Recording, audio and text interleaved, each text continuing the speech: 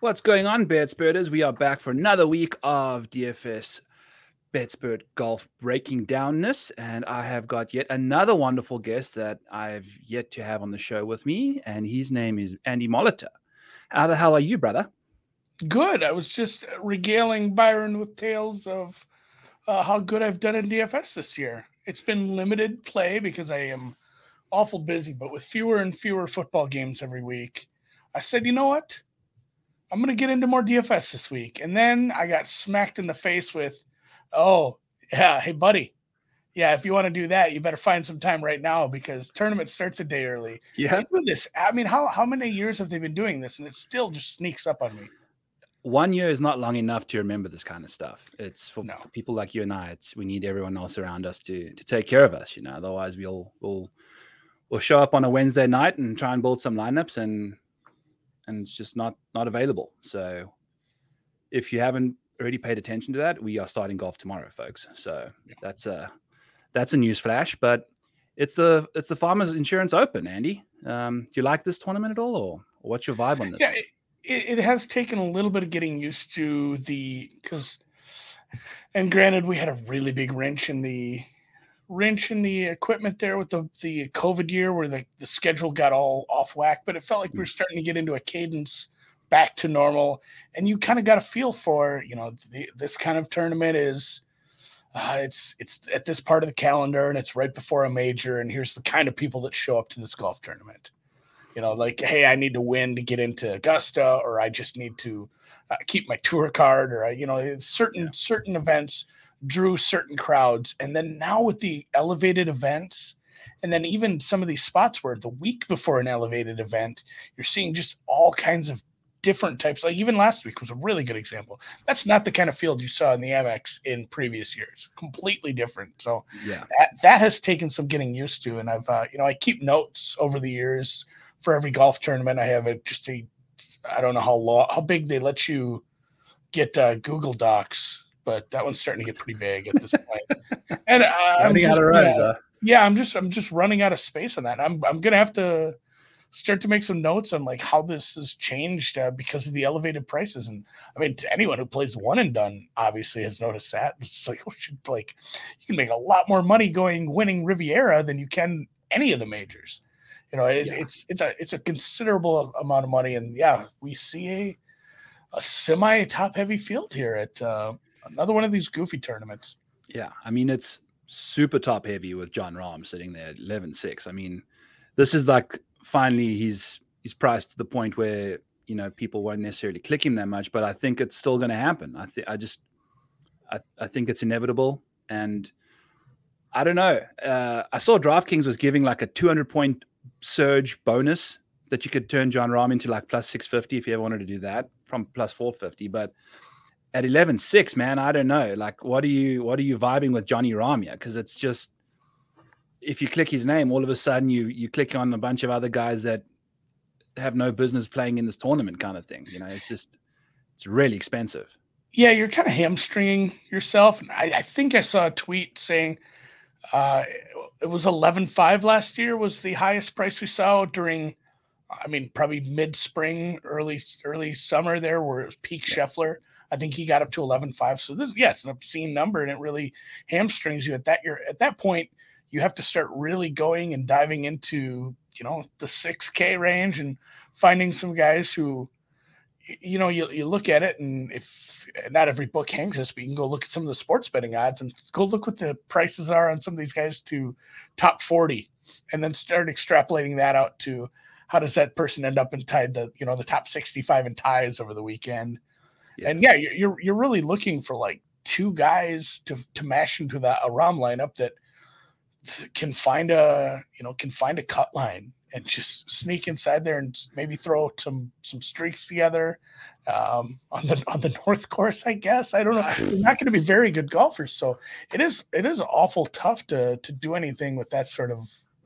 But that said, I mean, it's the same problem you deal with every week if you're starting at the top and say I'm going Finau, I'm going Schauffele for 10-5, 10-3. Just not as much with those guys. It just exacerbates that to a point where you're not looking at 68, you're looking at 62. 66. Yeah. This Yeah. is And that's the problem, man. I had a John Rahm. name some names. I mean, like Trevor Cohn, Michael Block. I know who Kyle Stanley is. You don't want to play Kyle Stanley, buddy. That's for Yeah, sure. Ben Crane was in the Golf Boys video. That's a person I've heard of. So, I'm not going to build any around Rahm. Yeah. No, I was thinking the same thing because it's my thing now. I just get burnt by John Rahm every single time I get on a podcast. And I faded him last week, and turns out Ron had him in his lineup and cashed himself a casual $25,000. So shout out to Ron, my co-host, who's probably sitting on the couch now, busy cooking up another bunch of lineups, and he's going to retire. Before he comes back on the show, he's going to be a millionaire, and it's just not ever going to be a thing anymore. I think he's going to have left and just turned himself into the most eligible married man in the world just from the couch. So congrats, Ron. If you are watching, I'm sure you will be at some point. $25,000 takedown was very nice to see from you. So congrats on that one. But and just every week that we have something good, I'm just going to keep running specials. So yes. Ron takedown equals $25 off. And normally last week we did the special until tea times started on the Amex on Thursday. But since it's an early week, I said, hell, just run it. And it's a smaller discount this week. So just run it. I'm just running it through the weekend. So full go on that. I mean, just check over at betsports.com if you want to get all of Ron's DFS articles throughout the weekend, because he writes up not only his DFS article today for the tournament, but he does showdown lineup articles every day. Those also include what he's betting round by round, and also includes some stuff as far as here's some guys I might be looking at. If you're the kind of person who doesn't bet a lot of outrights and you like to add during the tournament, he always has some ideas during round 2 and 3 for some live ads, including Siwoo was one of those people in his articles a couple weeks ago when he did take the tournament down. He tipped him at 50-1, I think, during round 2. So always something to check out. And you can get all that stuff for a discounted price right now. Yeah, so one of us will have to take something down for 50K this week, so we can give the people. I know. I feel like I need something bigger here. So yeah, it's up to us now, because I mean, Noonan took down Siwoo as well, I think, and Ron's took down the GPP. And you know what my turn was? I had gone pretty heavy on Colin week 1. At the champions. I think I only clicked 3 names the whole week, and he was like my first one. And I mean, I had that money spent, guys. So a lot of pain, but I'll get it back in DFS this week, I guess. Yes, let's do it. I'm totally down.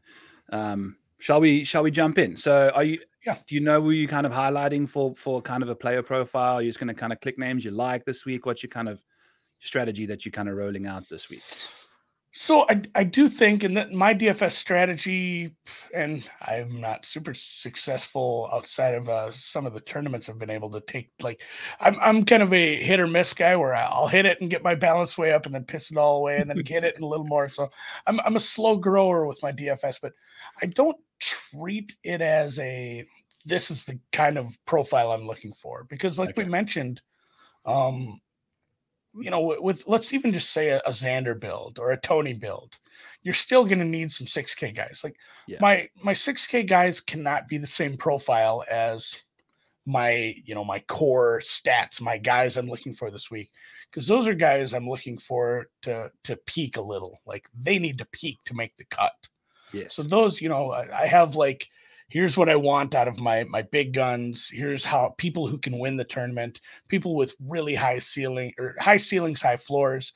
And then I kind of look at it a little differently when I'm looking at 6 and 7K guys to fill out lineups. And I mean, my general thoughts for, what I've done with outrights and kind of what I've done with, looking at my horses, my people I'm building stuff around is, a lot of the stuff you'll see in Ron's preview. I tended to agree with him a little more than I sometimes do this week. It is, it's guys who have distance and accuracy off the tee. And then, I mean, it's awful nice. Everyone likes it's a second shot course and iron play and long irons and greens and regulations, but the greens are just small. Even the best guys are going to need a little bit of assistance from their chipping, from their around the green. I mean, just general short game, and then, putting on this faster surface too. So just kind of looking for a skill set built around that. I have a lot of love for like Homa and Sungjae, and just even just the good iron guys are always going to pop on stuff like this, despite the greens being a little tougher to hit. It's you can't hit Zal and Morikawa, and honestly, I have some Matsuyama kind of love in a week like this, and then I have had a little trouble with the low price guys so far, but I've kind of got it figured out at the top and in the middle so far. I've just starting to look into my contest selection at this point now.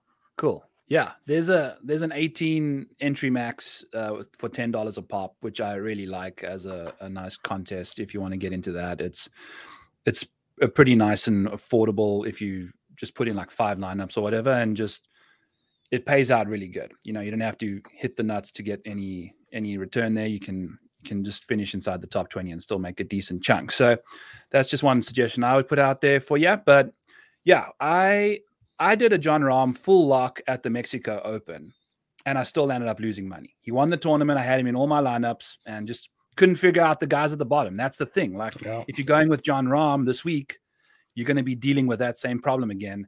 And for me, I don't know. I think he's going to be really high owned, and God forbid he's won 2 tournaments in a row, Andy. I mean, what is the chances he wins a third, right? Like, that's like hardly ever been done in history. Like only like DJ, I think, was the last person to do that a few years ago. So it's a very difficult thing to do. He's going to a course that he's going to absolutely crush, obviously. But I think from a lineup construction point of view, if you want to go balanced, I think you're going to get different already. Like without having John in your lineup, I think you're good to go. So I like Colin. I think a lot of people that were on him or whatever, yourself included, might not necessarily be a big fan of him, but this week, because he doesn't have that distance and stuff. But it looks like his game's kind of turned the corner a little bit over the break. So especially if he's going to be one of the less popular guys, I really like him, and I'll add him in with Tony. I'm going with Tony instead of Rahm this week. I'm going to save myself $1,100. Like you said, I'll rather spend on a 6'9" guy versus a 6'2". And I mean, $1,100 is a lot of money between the 2 top golfers in the field, man. So Tony's played good golf at Torrey Pines many times. He's won also 3 tournaments in his last 10. So what do we like? Tony's on a roll right now, and I think he's going to bounce back. We saw him struggle at Mayakoba, and then he bounced back the next week and won it. And I think he had a bit of a tough time last week, not necessarily getting inside the top 10, but I think this course suits him. What you thinking? Tony's a good one? Yeah, I'm always been a Tony guy. Obviously, it's a good course fit. I really out of the Finau Schauffele Morikawa, section, if you want to call it that, even putting in Zalatoris, maybe I do kind of like Xander to save a couple $100 extra. I think I'll probably do some where I start with all 3 of those guys. But Xander, it's funny. The only thing the damn Twitter sphere is talking about is an injury to Patrick Mahomes. So it's funny that Xander was like, that was our golf injury. It was like, oh, I don't know. Like, is he hurt? Is he fine? It was one of those where, and Noonan brought up a good point about this morning. We said, like, well, he entered a tournament where he can't just eject on Friday and say, well, my back's not feeling good. I'm just going to go out there and, muscle out these last 18 and go home. Like, if you enter it, and you can always withdraw, but he signed up for a tournament where you play 3 before the cut. He had to be feeling pretty decent. It felt like a lead up to this one. So I think, if that's the sort of play you're going to get out of Xander, he's probably priced correctly in a lot of these markets, and maybe should be right there with Tony, if not above him. So I'm going to, anything I do, I think I'm going to do like 5 to 10 lineups, and it's going to be, if I do 10, it'll be 4 start with Tony, 4 start with Xander, 2 start with Colin, kind of thing for my top down build. And I just, Colin's distance, I know he's great with his irons, and we saw what he can do already this season, but I'm going to lean more towards the 2 spendier guys. Cool. So I have a random question about Xander then. With a back injury coming into an event like this, he played at the American Express, which was a course that had like rough that looks like your front yard. Once it's mowed. Now goes to Torrey, back injury, and he's going to be having to heave out of that rough for 4 days. I'm just speculating, throwing a little bit of some thoughts out there, but a thick rough golf course requires a lot of aggression and force through impact to get the ball out of there. And if your back's a little niggly, you never know if it could flare up or not. So I'm kind of going to go with Colin and Tony in that respect, because I have to give myself a reason not to play a guy, right? Yeah, it's fair play, because not only is that, the rough was just dead grass. It's like just dormant turf grass last week. And now you're going to the jungle. It's just rained and rained and rained. And I mean, unless they mow this daily, it's going to be pretty long. And, probably Friday and Sunday, you're going to see some nice tall rough, and it's going to be hard to hit through. Like you said, the speed, the strength you need to get through there. So that's fair play. Maybe I take one of those Xander lineups and turn it into a Morikawa or just more Finau.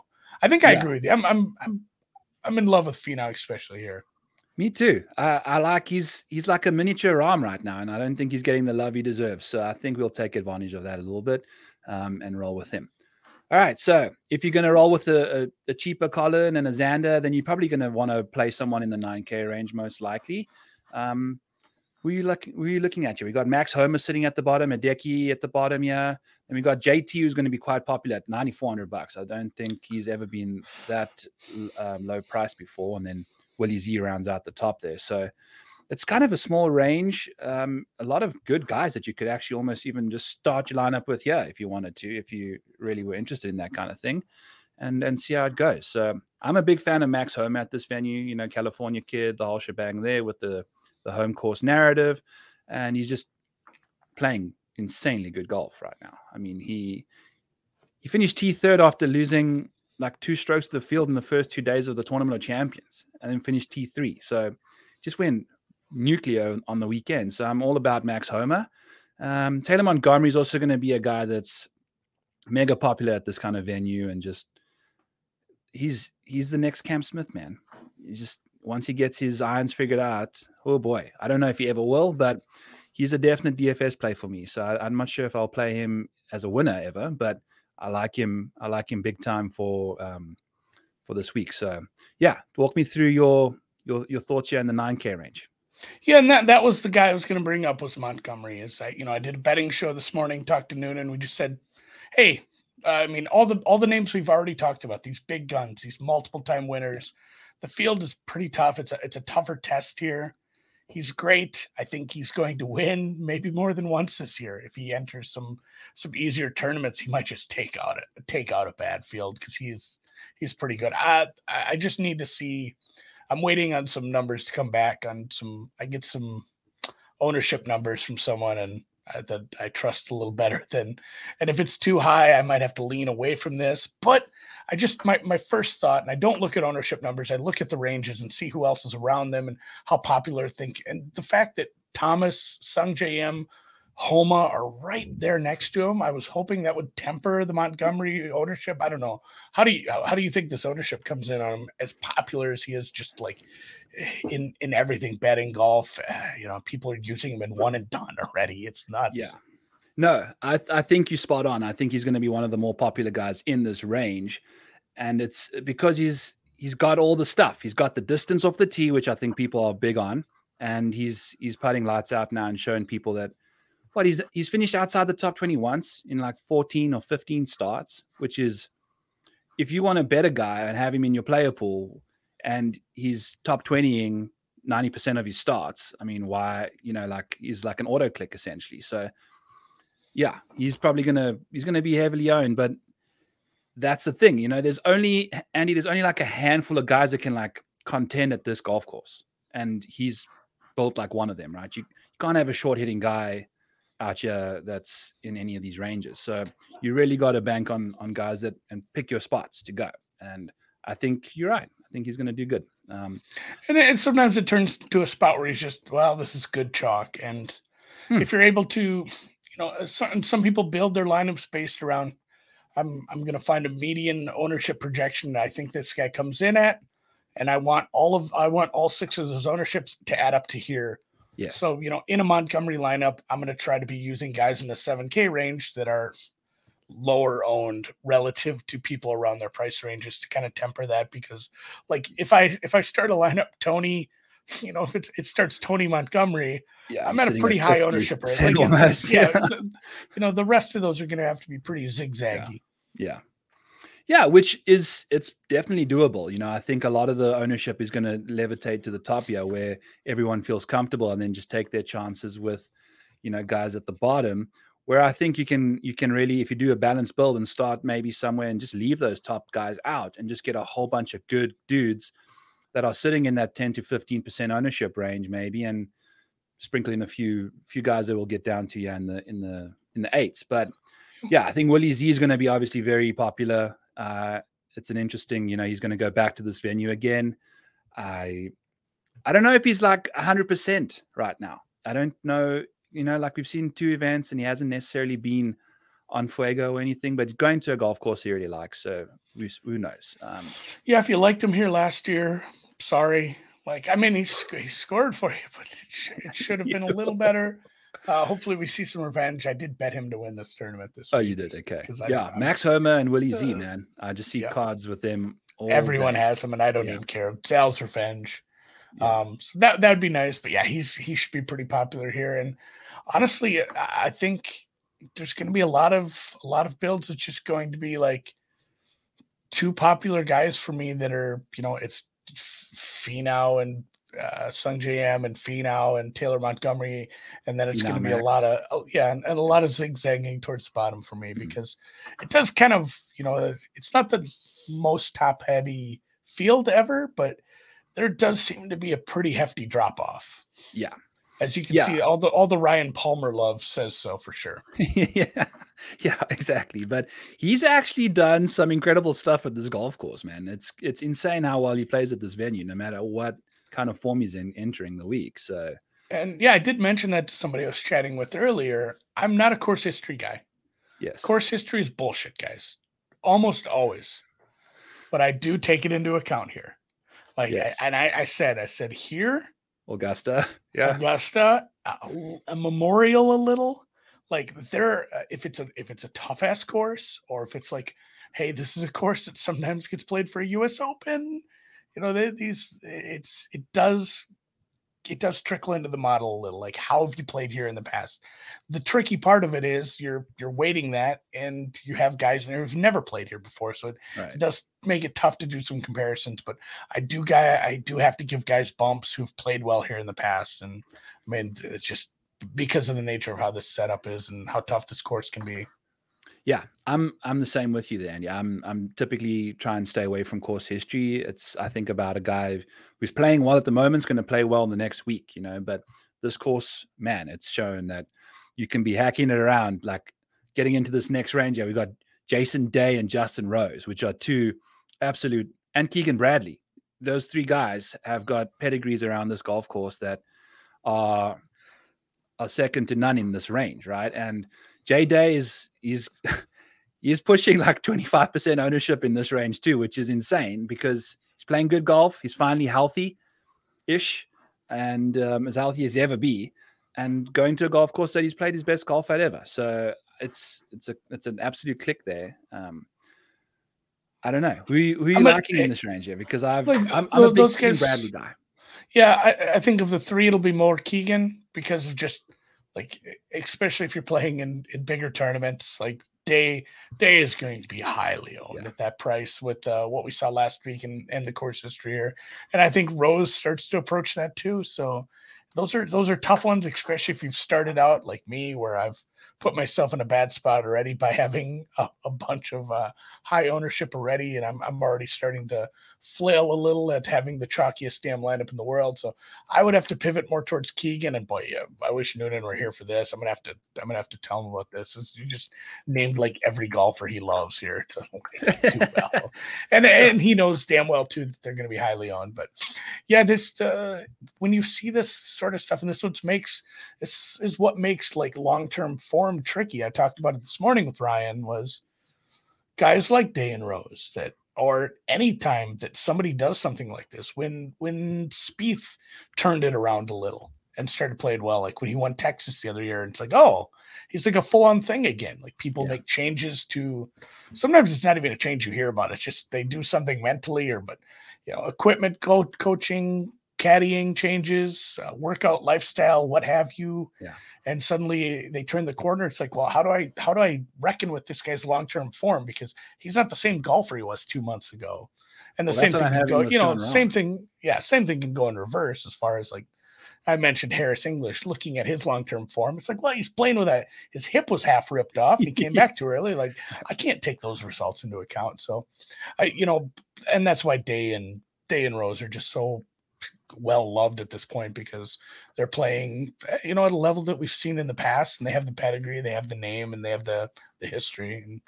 And for So that reason, I'm using them very lightly. I would use Justin Rose. I think he's coming in, from what I'm seeing here, is like at half the ownership, sitting around 10%. Jason Day is Oh, like in the really? 20s. I was Yeah. expecting 15 to 18. If he comes in Yeah. at 10, if that's where he's at, that's lovely. Yeah. And he's especially as a pivot away from $700 Day. cheaper than Day.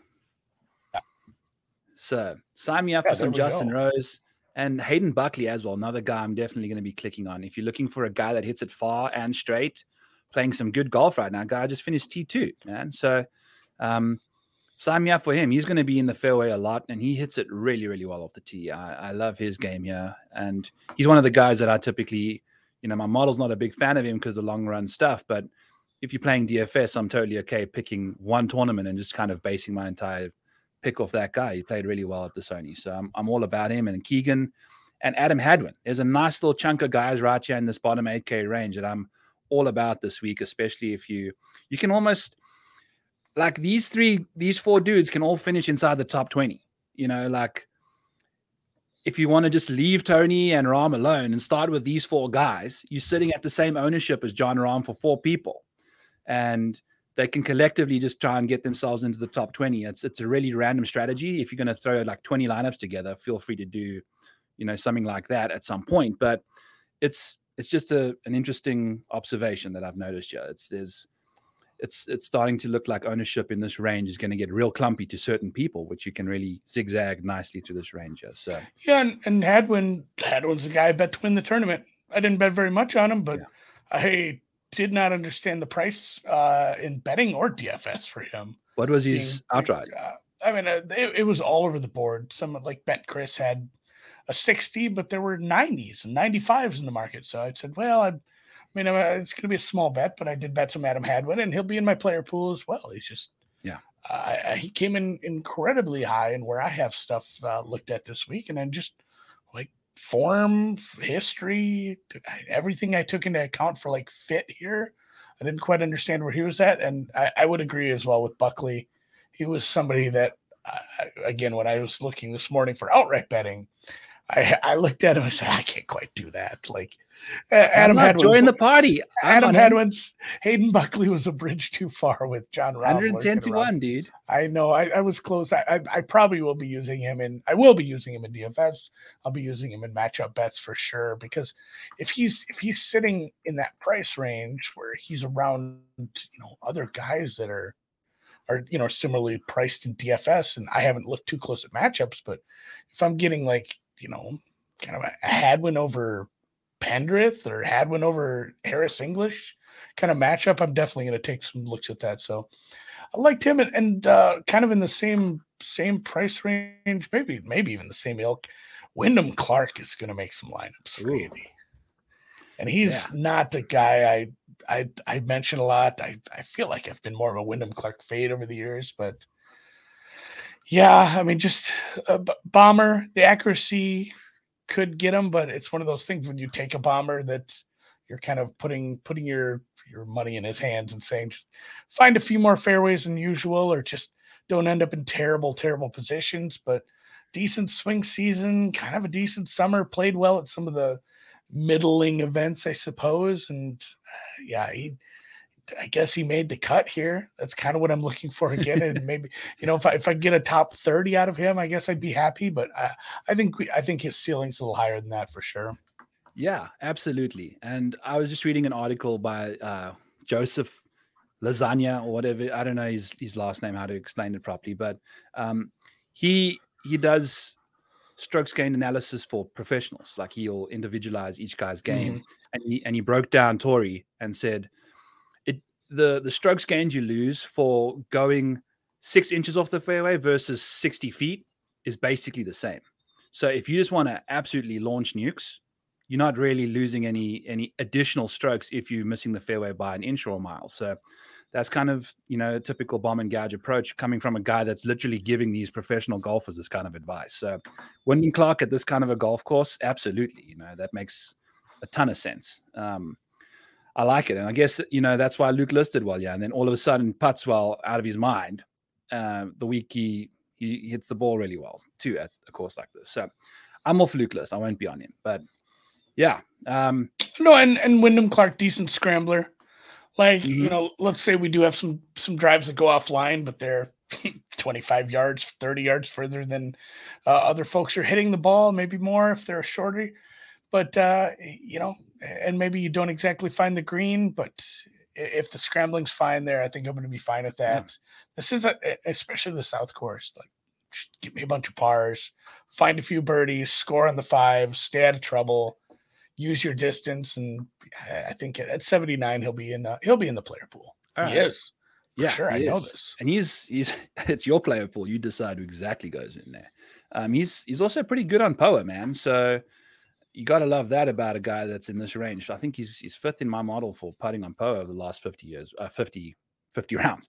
I have a question for you. That's a hell of a It's a long time, man. God, what's he rank against Sam Snead? So question, it looks like on Thursday, which will be round 2, it's going to be a lot windier. What is your opinion on how do you go about assessing having these 2 very different types of golf courses? You got the north, which is easy, and the south, which is hard, not even medium. It's very hard. Would you want to be on a difficult golf course or an easy golf course when the wind's blowing? So I think that question really depends on what makes the course difficult. Okay. And what makes Torrey difficult? The length, the fact that it's going to be a little wet and it's going to play even longer, the small greens, the fast greens, despite the wetness. So I think, again, if you're accurate off the tee, or if you're able to hit your long irons accurately enough where you're not worried about clubbing down in a few spots, I think I'd rather play the tough course in the wind and then just bend the easy course over and just go to town. Like, just give me perfect weather. Let me go out there and score the shit out of the north course, take care of business. And I mean, we've seen that too. And trends are tricky, but a lot of the wins we've seen here in the last 10 years have started on the north course. I talked about that earlier today about maybe it's a psychological thing because golf is so psychological and it happens between your ears more than it happens between your hands and the ground. And, these guys that get off to a really good start, it sometimes maybe just gives them that confidence to go out and play well in the tougher course Thursday. And then also, I don't trust weathermen at all. Half the time we get this stuff and it's not even that nasty. And truthfully, like, I didn't see a really accurate maybe projection of if it's going to be way worse in the afternoon. Usually, winds kick up as it goes. Everybody's starting at a decent time because we have the split tee time. So it's not like there's a chance your guy is a Thursday tee time and he's starting at like 3 p.m. It's all early-ish tee time. Yes. So hopefully it's not too bad, but I don't know if there's a right answer to that. I think DFS people are going to obviously, you stack North Course guys, but doesn't always work. You can't just go 6 North Coursers just for grins. You still need to pick good golfers. Exactly. And I think it'll be interesting if you go with 6 South Course guys to start off with. Your ownership will be you'll have I have 130% combined ownership. Good. Yeah, exactly. I chopped. I got $3.33 with 900 other people. Exactly. So if you do that, you got to get very different. And that's when you start clicking on names that don't have any business making the cut. So it's interesting. And like you said, if this course plays at 72 and you're missing a bunch of greens anyway, the windier it is, you're still going to be missing greens. You're still going to be trying to get up and down for pars, right? A par is a par. Whereas on the other course, it's going to be a little more difficult to get it close for birdies, which is It's something that I'm trying to grapple with too, because I can also see an easier course playing easier in tougher conditions. Like it's a 50-50 thing. So if you do both, I can see it happening. I totally can. So yeah, I'm glad you went with a different aspect there. I appreciate that. Ryan Palmer, $7,500. Guy's got course history through the roof. I think he doesn't look too popular. Yeah, I don't think a lot of people recognize, unless if you're just clicking his name without looking at any research, you're not going to realize the guy just is an absolute beast on that North course, and he's like right up there with John Rahm with scoring average on that golf course, which is nuts, dude. I'm a big fan of Nick Hardy, $7,400. He is my guy. He's one of the elite iron players in this field. Hits it pretty far off the tee too. So when he's going to be in the fairway hitting those approach shots from 200 yards, 175, this guy is just an absolute beast, man. And I'm kind of obsessed with him right now. Emiliano Grillo is another guy I typically roll with, but he's just, I don't know. I follow this injury report guy on Twitter, and he said Grillo, like that's a great follow. I wish I had known that before I put John Herr in 30% of my lineups last week, but it is what it is. Will Gordon's another guy who's quite popular down here, has made a lot of cuts this year, hits it a million miles as well. So he fits his golf course really nicely. So if you want to put Will Gordon in your lineup, you can't necessarily play a Tony Finau and a Max Homa to start off with, or maybe you can, like whatever you want to do. But he's an interesting player. I think he's going to be very popular, and that's why I kind of like a Nick Hardy kind of right underneath him there in the salary range. So yeah, is there anybody that you kind of in the mood for in the 7K range here that outside of Taylor Pendrith? A little bit of Woodland. Okay. I mean, the Wyndham Woodland lineups are going to. I mean, just rewind what I said about Wyndham and then say it about Gary Woodland and then play that again, I guess. Okay. I mean, it's the same kind of thing. He does hit the ball quite far. It's a little bit of accuracy issues, but the course fit and where I have him, I think we're going to be fine. His ownership should be, I mean, very much should be sub 10. More of an give me a bomber with low ownership kind of play. Yeah, cool. And if you're looking for a guy like that as well, I think a little Trey Molinax is not a bad play either. He's got a very similar type of thing. Jacks it off the tee, putts nicely, blah, blah, blah. And then Dean Burmester, my South African boykie, I think he's a long hitter as well. And very tidy around. Wasn't he carrying a little bit of an injury, or is he fine? Yeah, he broke his toe over New Year's. Us South Africans, we go hard at the paint down there, and must have been doing a keg stand and kicked someone in the tooth or something, but broke the toe, went and played the Amex, finished just fine. Guy went on a bit of a heater early on, so he's definitely able to swing. I don't know how walking 4 rounds of golf, he kind of if it's not your big toe, it's probably fine. Like if you break one of your smaller toes, like you break a big toe, you're going to be walking funny for a while. Yeah. But if it's a smaller toe, and like you said, he appeared to be just fine. I almost clicked. I'm like, should I bet against this guy just because he has a broken toe? And I didn't. And then I went and looked at his score later that day. And I'm like, oh my God. Well, I saved whatever money I was going to bet on that because he kind of went nuts that day. Yeah. And then falls down the board. I don't think he's very comfortable on American leaderboards right now. So it's kind of a dart, but who else you like him? Get him back on the Sunshine Tour. Give him some confidence. Cheap. And truthfully, like, I mean, there's other guys in this range, but I mean, for like some fillers on my spendy high ownership lineups, like I said, that start with Rom, Jesus Christ, Andy. Start with Tony and somebody else popular in that 9K range, like with the Woodland and Wyndham stuff. Like I said, hey, do you hit the ball 310 yards plus on average? Is your ownership going to be under 10? Yeah, you're in the pool, buddy. Like you're going in those lineups. Yeah. So are you not a historically bad putter as well? Like signing up. Yeah. Yeah. But even that's fine. Like actually you can get away with that. Willie Z, Luke List, 2 guys in the playoffs, right? Yeah, Luke, it was the ultimate team can't putt playoff, but Cam Percy doesn't fit that, and he's a lot cheaper too, though. Like this is a guy where he's just played so well here. The 2 years he didn't play. We had 20 and 21.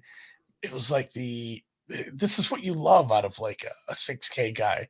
Make the cut, finish like 30th or something. It'd be awful great if you had a little more upside, but just so good tee to green here. He is a decent enough ball striker, fairly accurate. And I mean, I'm trying to say nice things of a guy that's priced this far down, and that's maybe the extent of it. But Cam Percy is like my fill in to get me a, if I want to go a little higher in the sevens on some of these spots, because he is cheap. Yeah, he is. He's affordable, and you're gonna need them. I think even just starting with Tony, you need a 6K guy too. So love some Cam Percy. He plays good golf, Another guy that I'm eyeing out in this range is Kevin Streelman. He's got like sneaky good course history at this place, man. 6,800 bucks, 1% owned kind of thing. Love Kevin Streelman. Austin Smotherman is another guy. And then Austin Cook. He is one of these guys that Ron did the splits for the difficult courses, major like courses versus normal. And Austin Cook is one of the guys that actually plays better on more difficult golf courses. And his game is also getting better compared to what that baseline is that Ron's using. So you can take those numbers and like shift the scale a little bit. And Austin Cook's right up there, 6,500 bucks. Nobody's going to play him. And then one more guy I want to mention is Ryan Brehm. I'm taking an absolute fly on him. Yeah, go take a peek at this guy's. Oh, he was at the Tournament of Champions, Byron. That means he's a champion. He is a champion, and sort of. He was playing just fine at the Tournament of Champions until he lost 9 strokes in one round. But he does like one random blow-up round, it seems, a tournament. But if you go and look at his stats since the Tournament of Champions, which is a very limited profile, but his game is completely different. He was like losing at least 1 stroke around like all the time. And now those last 12 or 14 rounds that you see there, strokes gained total, he's had 1 or 2 bad rounds, but the rest of his other rounds have all been like positive. He gained like 2.5 strokes on the trot for one period of time there. So he hits it a million miles as well. And he's super cheap too. I don't even know where he is on this thing. I was just going to mention him, but Ryan Brehm is a casual $6,300. So yeah, I'm guessing he ain't 8. So you're going to get away. Yeah. He's in the William McGirt territory, guys. So yeah, it's that or Dirt McGirt at that point. And God, somebody brought up Cole Hammer. Don't play. I shouldn't say that because Cole Hammer is a bit of a streaky play. You can throw him in at that price. This guy in the chat just bets Cole Hammer outright every week. So Cole Hammer. Yeah, when Cole Hammer hits, the hammer. Will Newman will make some money. Down again, maybe the last few couple cheap guys like you said, and I do like Streelman. Sneaky, not the longest off the tee, middle of the pack, but really accurate. Good drives gained, which is a measure of, like you said, it doesn't matter if it ends up in the absolute dead center of the fairway to the millimeter, or if it ends up behind 3 trees, 30 feet behind a tent. If you end up with a green in regulation from that shot, it counts as a good drive gain. So that's all, second or third shots that end up in, whether it's a 4 or 5 that end up on a green. And he is top 5 in the field for that, which speaks highly of, first off your accuracy, but then combining it with a decent enough iron game to score. And in this case, for somebody like Streelman, scoring equals pars.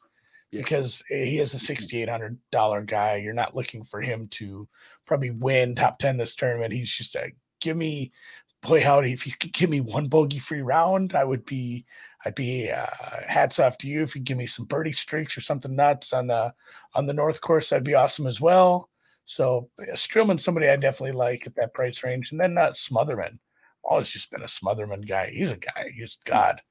He's going to find my way into some cards. A little above average driving too, but he's just somebody that with form, he had a nice season. It was just a nice season without ever threatening, I guess. Yes. You know what his best finish was last year? 12th. 11th. You were close. And it was at the Farmers. Oh, wow. So, okay. Yeah. There we go. So this is his best tournament of the year. And he's awful cheap for a guy who he played well here. He played well at Pebble. He had some near top 20s in a few other places. He finished 25th like 4 different times. That's very odd to be right on that number, but that is weird. He's somebody as well I'm targeting in that range. Cool. I also want to mention in that vein, Peter Malnati. If you're looking, and he taught me a little trick / whatever you want to call it. If you are trying to figure out who to play in the 6K range, lean on guys that have good course history. I don't know why. It seems like it works for him, especially in the lower ranges, because these guys are so hit and miss. If they have a course that suits them, that's typically where they play well. And Peter Malnati, not as consistent a course history as like Kevin Streelman, but the last 2 starts he's had have been sub 30. He's made the cut and finished, I think, like 17th or something. And he's played some good golf at this venue. So Peter Malnati is another guy, $6,300. If you're looking for an absolute salary saver there, Peter Malnati is the guy that I'm going to be playing a little bit. You can throw Ryan Brehm and Peter Malnati in there, the same go. Yeah, and two, it's another thing. Like if you're looking at somebody in the 6K range that has good course history, it might just be the fact that they have course history at all. There's a bunch of these guys that just like, I've never played here because I'm new or I'm bad or I'm a middling guy that's up and down. So I mean, just if they have good course history, they've played here a few times, that really is something for a 6K guy. Yeah, no, I'm on board with that too. So that's kind of my vibe down here. I don't think I'm going to be playing too many dudes. I think going with the balance build this week is something I'm looking forward to. A little Aaron Badley action as well at 7K flat is another guy I want to mention as I scroll up here. But yeah, that's about it from my side. I don't really have too much else to really give out there. I think we covered a lot of dudes, and it's going to be Cole Hammer week here per Will Newman. All the best there, brother. Hopefully it comes through for you. Someone needs to beat John Rahm this week, so why not Cole Hammer? It's a lot funnier when Cole Hammer finishes dead last, to me, honestly, for Newman. So I'm fine with Cole Hammer having a bad day, but I won't probably have him in my builds. So. No. Now I actually have to it's going to be late tonight too. And you know what the beauty of West Coast golf is?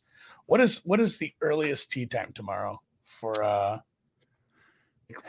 know. Hey, everyone, we've 10? all been reminded it does start a day early, but we're still at West Coast time. So the beauty of this is the earliest tee times are 10 a.m. Mountain, 11 a.m. Central, noon Eastern, yeah. So lock is not going to be before you wake up in the morning for most of you. That is very nice. So you have time. Not only you don't just have time to tinker. You have time to actually build entries in the morning if you want to. So if you don't get it tonight, you have a little time in the morning. Like I said, tee times don't start till noon Eastern. You have a few hours in the morning to goof around with it at work. Yes. But make sure you don't hit that snooze, because I've done it many times where on Saturday I woke up and I entered the same lineup for 20 different lineups because I missed it by half an hour. The tee times jumped half an hour early on Saturday for some weird reason. But hey, that's my own fault. So it is what it is. So 25% off at BetSperts Golf, thanks to Ron taking down a GPP for $25K. Ron sitting on the couch just laughing at us for not playing any John Rahm this week. He's going to do it again most likely. But hey, Andy, I like our strategy this week. So I think we'll be buying a boat to park next to Ron's boat on the lake this summer. That's what we do. We're Midwestern guys. That's what we do. We waste money on boats. So, yeah, good job again to Ron for cashing in with Rahm. Good job to him. $25 off a full year subscription, BetSpertsGolf.com. And Ron is very busy working on our newest tool. He is doing a ton of testing. He'll be back on the show eventually here once we get squared away and we end up a few weeks here, we're going to get into the meat of the golf season where people stop paying attention to football and really give golf the love it deserves. Yeah, no, it's already started, since the new year. You can tell just by looking at likes and stuff on Twitter. But God. Yeah, it's a ghost town in the fall, man. It's brutal. So yeah, the swing season will never be cool. Yeah, it's rough. But that's that. So the Farmers Insurance Open this week. Thanks for tuning in, folks. Good luck. Let's take down another one, Andy. We gotta keep rolling, boy. So yeah, that's what we do. Let's do it. Awesome sauce. All right, guys. Catch you guys next week for Pebble, I think. So we out of here. Sounds right.